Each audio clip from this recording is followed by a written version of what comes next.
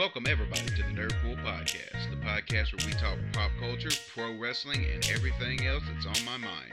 So sit back, grab your snack, and listen in as I rant and rave about everything we know and love.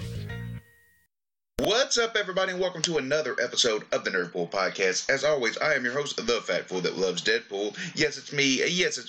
It's a JMIE, your 47th favorite podcast host, and as always, your Sherpa down the road of nerdiness. And I'm back, everybody. I took a month off.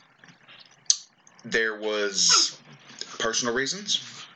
There was extenuating reasons. Work schedules have been screwed up constantly. Sleep schedules.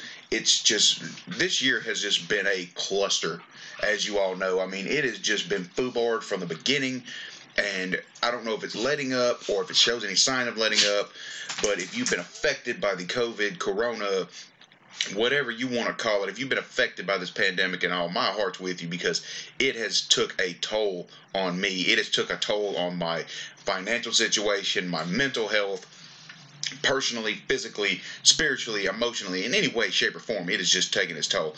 But I'm back today, and I'm bringing you a new episode. I thank you for being with me during that rough time. I thank you for not just bombarding me with, why aren't you putting stuff out? You know, thank you all for respecting everything that I did. You guys are amazing.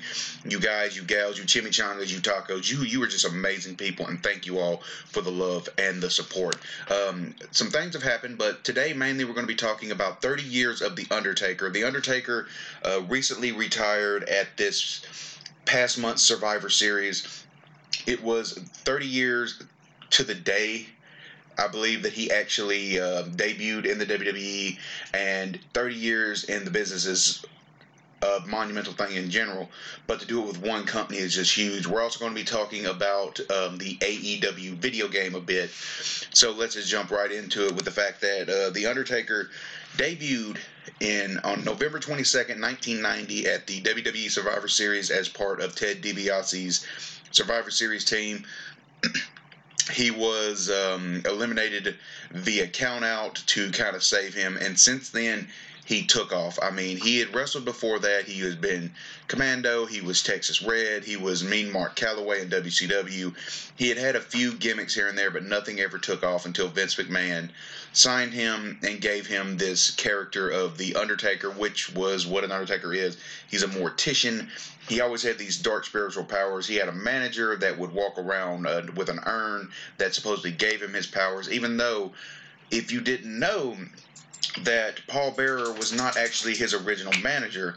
It was Brother Love, and it worked for the second, but Paul Bearer just fit the voice, the look, everything. They just clicked. They were friends, and it took off from there. The Undertaker has been one character that during the time when The Undertaker was introduced is when WWE was doing their early 90s, late 80s, early 90s. They were just transitioning out of the Hulk Hogan type era, and they were kind of starting to get away from that. They were going more character-driven storylines. We didn't have the Bob Backlunds and stuff as much. We were having people like Duke the Dumpster Droese. We were having Skinner. We were having the Goon. Just these characters that were based on a profession or a sport.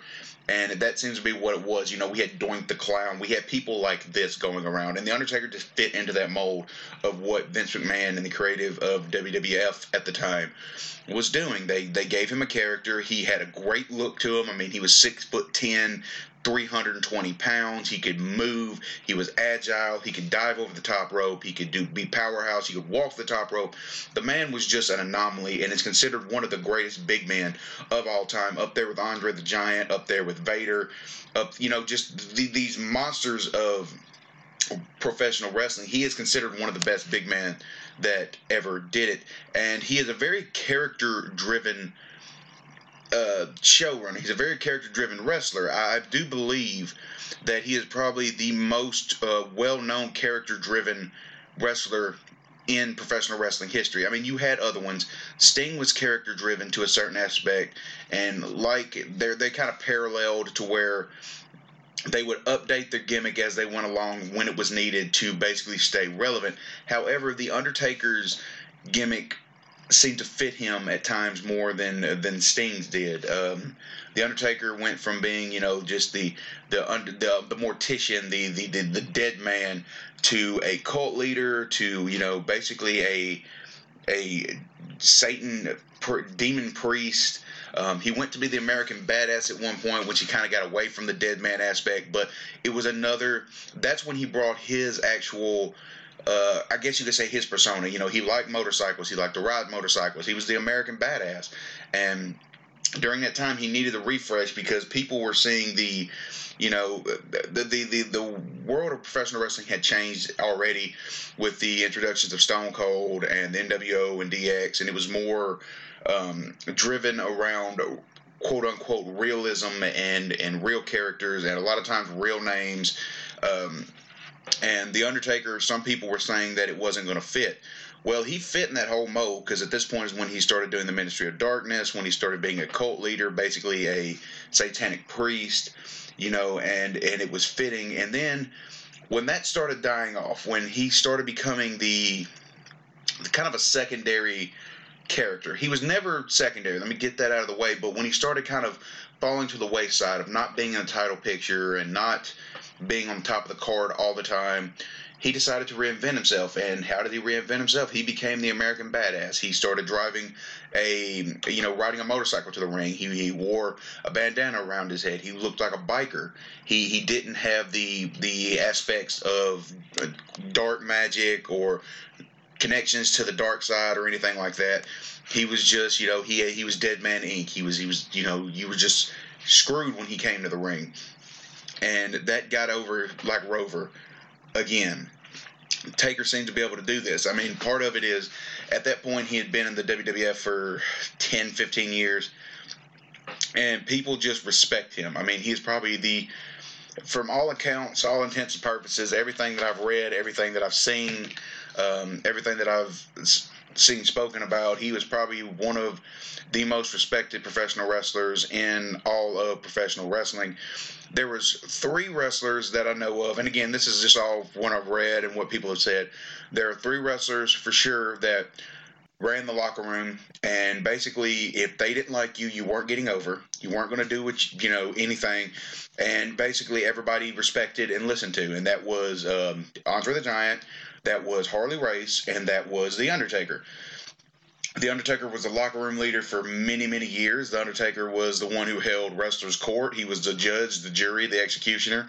If you fucked up and everybody brought you before wrestlers' court, that he was the one that presided over everything. And he was the one that basically determined your fate. And you couldn't do anything without his blessing when it comes to anything in the locker room. He was just that well respected. He was also, people said that he would help you out. If you asked a question, he would help you. It wasn't like he was just untouchable. He was one of those ones that was willing to help people in the process. And I think that's one thing that helped his legacy grow. And one of the things that kept him in the business for so long was the fact that he wasn't this snobbish, I'm better than you, I'm on top of the card, what are you doing talking to me type. He would help you as long as he respected you. He went from being the American Badass. When that started getting stale, he returned to his dead man persona, and he held that until he retired at Survivor Series in 2020, 30 years to the day in the WWE. He was a 30-year vet. I mean, that's just insane. 7-time world champion. He was a 4-time WWE champion, 3-time world heavyweight champion in the WWE. He's been one of the mainstays. I mean, we all know, if you're a professional wrestling fan, you know about the streak. I mean, the streak was 21 years, 21 WrestleManias without a loss, and some great, fantastic matches. He took on some of the greatest there was. He took on some people that were terrible, but he never lost until his 22nd WrestleMania, when he lost to Brock Lesnar. Now, that was a controversial match in and of itself. I still believe to this day that Taker got concussed really bad, and the finish of it seems a little shocking.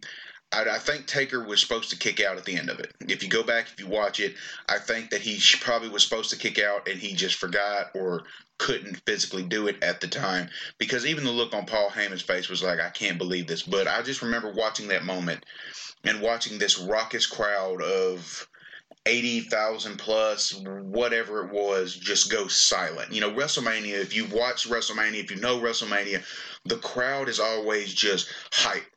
People from all over the world, people from all over the country, wrestling fans. These are pure wrestling fans. These are not your everyday casuals. These are legitimately wrestling fans. They come from all over the world. They spend hundreds or thousands of dollars to be there for the week, for the weekend, to take in all the festivities, all the independent shows, and then, you know, the Hall of Fame ceremony, NXT takeovers doing their big thing that weekend now, and then WrestleMania, of course. Then you have the Raw and the SmackDown in the towns of, you know, before WrestleMania and after WrestleMania. So it's a huge event, and you have wrestling fans from all over, and they're raucous, they're loud, they're chanting, you know, 80,000 people, and you could hear it, and you could feel it. Even watching on TV, you could feel that energy when that's going on. And to have The Undertaker lose and the entire crowd go silent. There isn't a sound. You could hear a pin drop. It was just an amazing moment to see. Now, should it have happened? I don't know. The time-honored tradition of going out is you put the next guy over. Okay? At this point, Taker wasn't going out. He was hurt. He had hip problems. He needed surgery. He needed time to recover. But he wasn't going out yet. He wasn't retiring. And when you go out, you need to put somebody over. Brock Lesnar didn't need to be put over. Brock Lesnar was already a huge star. He had already been a multiple-time WWF Undisputed Champion, left, went to the NFL, got cut before the season officially started, but made the team for the Vikings. Then went to the UFC, became a heavyweight champion, went back. You know, I mean, it wasn't like he was a young lion in this. He was an established star. He was a huge main event former world champion star in the world of professional wrestling. And the whole thing is that he looked legitimately. Like, he legitimately probably could have beat The Undertaker. I mean, he was, like I said, a former UFC champion. He was an NCAA divisional heavyweight champion. He was strong, he was big, he was fast, he was quick. So yes, realistically, he could have beat The Undertaker, and it made sense in that aspect. And Vince wanted to make Brock the most hated man in wrestling. He wanted to make Brock this unstoppable force that even The Undertaker's streak couldn't conquer. But I still think Brock didn't need it. Like, watching that match, it wasn't that great of a match. I mean, Taker was hurt and did everything he could. Brock was motivated, can put on a good match, and he did his part. Like, I know he respected Taker. Taker's one of the few people he respected. It didn't click. Taker was hurt. Taker got concussed, and the match just shouldn't have ended the way it did. He should not have been the one to end the streak, especially when the next year Bray Wyatt took him on, and Bray Wyatt lost to him, and then Roman Reigns took him on the next year, and Roman Reigns beat him. Now, if you're going to pass the torch, we all know Roman Reigns. If you watch the WWE, Roman Reigns is their guy. He has been since he was called up from NXT, and he could have had that win. You could have made him the biggest heel in the business. You could have made him over like Rover if Taker put him out and went out on his shield like that. And Taker lost to him. Taker didn't have a problem losing to him. You know, I'm pretty sure if Taker didn't want to lose to either of these guys, he wouldn't have lost to either of these guys. Then I'm in the aspect of I wish the streak would have never ended. He should have retired with the streak intact. That's just my opinion. There's a lot of people that say he shouldn't have, again, the time-honored tradition going out on your back, but you can go out on your back and not lose the streak. You know, he didn't have to lose the streak to go out on his shield. But he did, and his last match officially in the WWE will be at this past year's WrestleMania 2020 with no crowd when they did the cinematic Boneyard match against AJ Styles. So AJ Styles will have the distinction of being the last opponent of The Undertaker for now. I mean, you never say never in this business. There's a good chance he could come back at any point in time. And have one more match, especially at a WrestleMania against the right opponent. However, as of right now, The Undertaker has officially retired from in-ring competition. If you've been keeping up, he's been doing interviews, he's been doing podcasts, he's been doing a lot of media tours that he never did before. He always kept that character intact. He always kept the character, real and mysterious, and he didn't want to do interviews in character. He didn't want to do interviews at all in the media. And now The Undertaker's retired. Mark Calloway can actually start being that person and actually start doing these interviews and telling stories of some of the, stuff that he's seen in this business for 30 plus years. And this just the people he's met and the people that who he's interacted with and just stories like that, he can tell this now. And it's interesting, if you go to the WWE Network and listen to the Broken Skull sessions with Stone Cold Steve Austin, some of those stories are stuff I didn't know, and it's just hearing him be real and hearing him talk about this stuff. You can tell that he feels free and he feels like a monkey's off his back, for lack of a better term, and I think he's having fun and he's enjoying it. I mean, he's got his daughter, he's got his wife, he's got his other kids. He's got this time now to be Mark Calloway and not The Undertaker, and it's just a good thing to see and to feel. And I grew up with him. I watched him pretty much since the day I started watching wrestling, and to see him retire was a sad moment for me as a fan, because again, I grew up with it. Legitimately, when I started watching wrestling as a young kid, The Undertaker was there. The Undertaker, I've watched him grow. I've watched his character evolve, and I've always liked his character. I've always liked him because I thought he was just a very character-driven star, and especially into a business later on to where the characters weren't portrayed as comical as they were. You weren't having characters like his, and I don't know if we'll have characters like his again. I don't know if we'll ever have anybody like The Undertaker be around for 30 years with the same gimmick again. Like, it's just a rarity nowadays. But my hat's off to him. Thank you, Taker, for all the years that you've given us. Thank you for all the matches you've given us. I mean, some of the best matches I've ever seen. The Shawn Michaels matches at WrestleMania, his 2 matches against Shawn Michaels at WrestleMania, are some of the greatest professional wrestling matches you'll ever see. His beautiful matches with Triple H, probably some of my favorite ones were him and Mankind. I mean, Mick Foley is one of my idols in the business, and them two working together. Mick Foley was brought in as Mankind to specifically work with The Undertaker, and they both made each other look better. They both made each other look like stars, and Taker could work with anybody. Big, small, fat, slow, fast, agile, tall, whatever. He could go in there and he could make you look good. Just look at what he did with Giant Gonzalez at WrestleMania 10, I believe it was. No, yes, WrestleMania 9 or 10. The guy couldn't move, the guy couldn't work, the guy couldn't wrestle, and Taker got the best match possible out of him. I mean, it wasn't a great match, but he got the best match possible out of it. That's just who he was. That's how he was. And that was his respect for the business. So again, thank you to The Undertaker. Thank you for everything you've done. 30 years of entertaining us fans and keeping us enthralled and keeping us just interested in your character. You will forever be one of the greatest of all time. You're the best character-driven performer in professional wrestling history. You're one of the best big men to ever do it, if not the best big man to ever do it. So thank you for everything you're doing. Now moving on to some news that dropped eventually. AEW, when AEW started, they first announced that they were going to be AEW. Before they did a show, before they had a roster, when it was just basically Jericho, the Bucks, Omega, and Hangman Page signed, that was it. People were saying, when do we get a video game? Mainly because Kenny Omega is a huge video game nerd. And he said forever he wants to do a professional wrestling video game. What's the greatest professional wrestling video game of all time? WWF No Mercy. Hands down, if you're disagreeing, you're wrong. Yes, the SmackDown series, Here Comes the Pain, Know Your Role, these were great. Day of Reckoning was great. WCW versus NWO Revenge was great. You know, we have great professional wrestling games out there.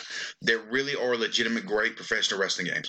But the consensus is, and for the majority of professional wrestling fans who play video games, the greatest wrestling video game ever was WWF No Mercy.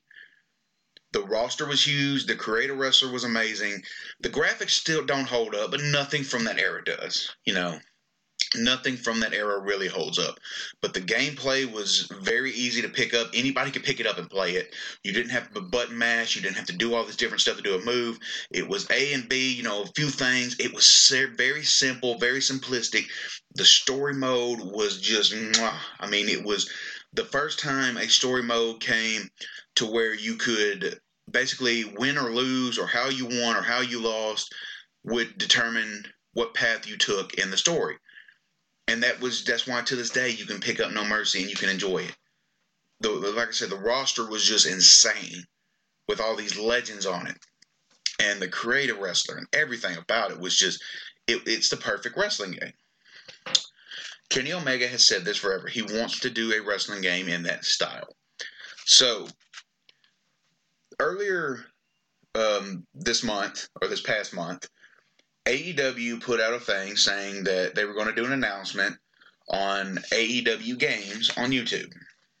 Well, the moment that happened, everybody's speculating, you know, that is there going to be a video game announcement? There had to have been.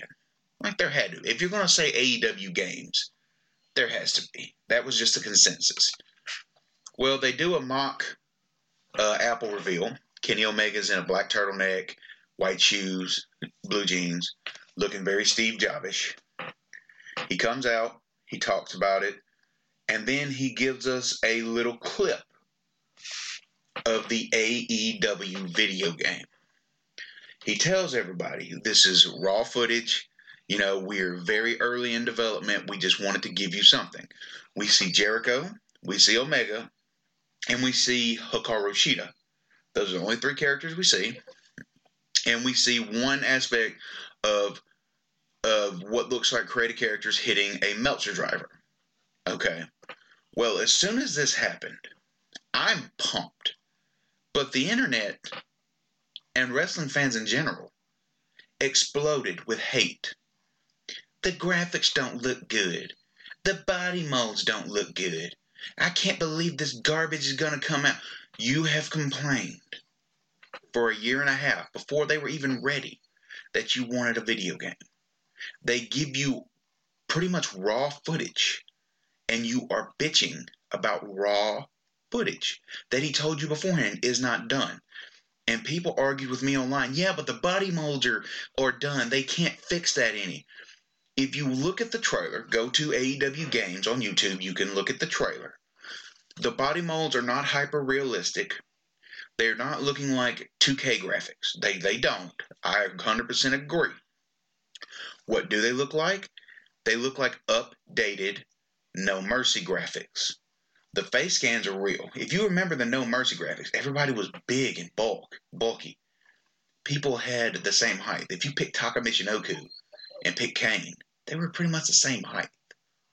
That's how it was. You know, they didn't look hyper realistic, and that wasn't the appeal of it. That didn't matter. This is an updated graphics of it. Look at it. Look at No Mercy. It's updated graphics. They got the team of Uke that was doing the WWE 2K games with 2K up until this past year when 2K20 came out. And we all knew what that debacle was. That was a shit show with 2K doing it. Uke is helping them perform. There was rumored that they were getting the team from AKI, who did the No Mercy games, who did WCW Revenge and WCW and NWO World Tour, these games. They were saying that they were working with them. I don't know if they're officially working with them. They changed their name in the early 2000s. AKI Corporation went out of business, and it's now Sin Sophia or Sign Sophia or something like that, but it's that team. However, Kenny Omega did show that the guy who was responsible for directing and producing these games is on board and is working with them. Now, I'm going to butcher his name. As you all know, I cannot pronounce names. His name, I believe, is pronounced Hideyuki Iwashita, or known as Gata. He's working on it. He was the mastermind behind No Mercy. He was the mastermind behind these games that were so revered. And if he is working on this game and they update WWF No Mercy, if they take it, update the graphics, but have the same gameplay, this game is going to be probably the best wrestling game ever. Okay, I'm just being honest. The roster they have is a good roster. They have some people I love in the AEW roster. But they also, if they can take this and make it a simplistic style gameplay, mixing professional wrestling and arcade style, this game is going to be phenomenal. I mean, just look, the last time we had a pro wrestling company put out a video game that was not WWE was when TNA did it in 2007, I believe it was. Maybe it was earlier than that, could be later than that. That game wasn't bad, but it wasn't great. And since then, WWE has dominated the video games aspect until AEW is now coming forward. I'm excited for this game. The trailer got me hyped. If you're complaining about how this game looks, then please kindly see yourself to the back of the line. I don't get why you're complaining and bitching about a game that is nowhere near finished yet. Just because you didn't like the way a body mold was. They're not going for hyper-realism. They're going for great gameplay. They're going for updated WWF No Mercy graphics. They're going for that style of video game. And that is the best thing they can do for professional wrestling fans, because again, anybody can pick up No Mercy and enjoy it. Wrestling fan, non-wrestling fan, young, old, whatever. It is a simple gameplay. It is simple buttons, simple controls with an in-depth story, and it is just amazingly fun. And if they can recapture even half of that, this game is going to be amazing. But go to AEW Games. Go to AEW Games on YouTube or AEWGames.com. Go there, watch the trailer, make up your own mind, and let me know what you think about it. Let me know if you think this game's going to be great, if you think it looks bad, however. How do you do that? Well, it's easy. You go to the old Twitter machine and you hit me up at NerdPoolPod. You can go to Instagram. I'm at Nerdpool Podcast. I'm on Twitch at Nerdpool Gaming. You can go to my Facebook page at Nerdpool Podcast. Thank you all again for the love and support. Thank you for being with me in these trying times. Thank you for allowing me to bring you a little bit of entertainment and a little bit of talking and passion into your life. I hopefully, God willing, because it seems like this past year, every time I have something big planned, it just goes to heck in a handbasket. I do, fingers crossed, have a Christmas episode coming up, my first Christmas special of this year with guests and games, and I'm going to do my best to get this out because I'm tired of the Rona taking away my big ideas and my big moments. It took episode 100 from me. It took my Halloween episode from me, and I'm very upset at this. However, we're moving on. Thank you all for the love. Thank you for the support. Please click that like button. Please subscribe wherever you get your podcast. Share the podcast. Leave me a rating. Leave me a review. Leave me a comment. Thank you all. Until next time, that's Nerdpool. See ya.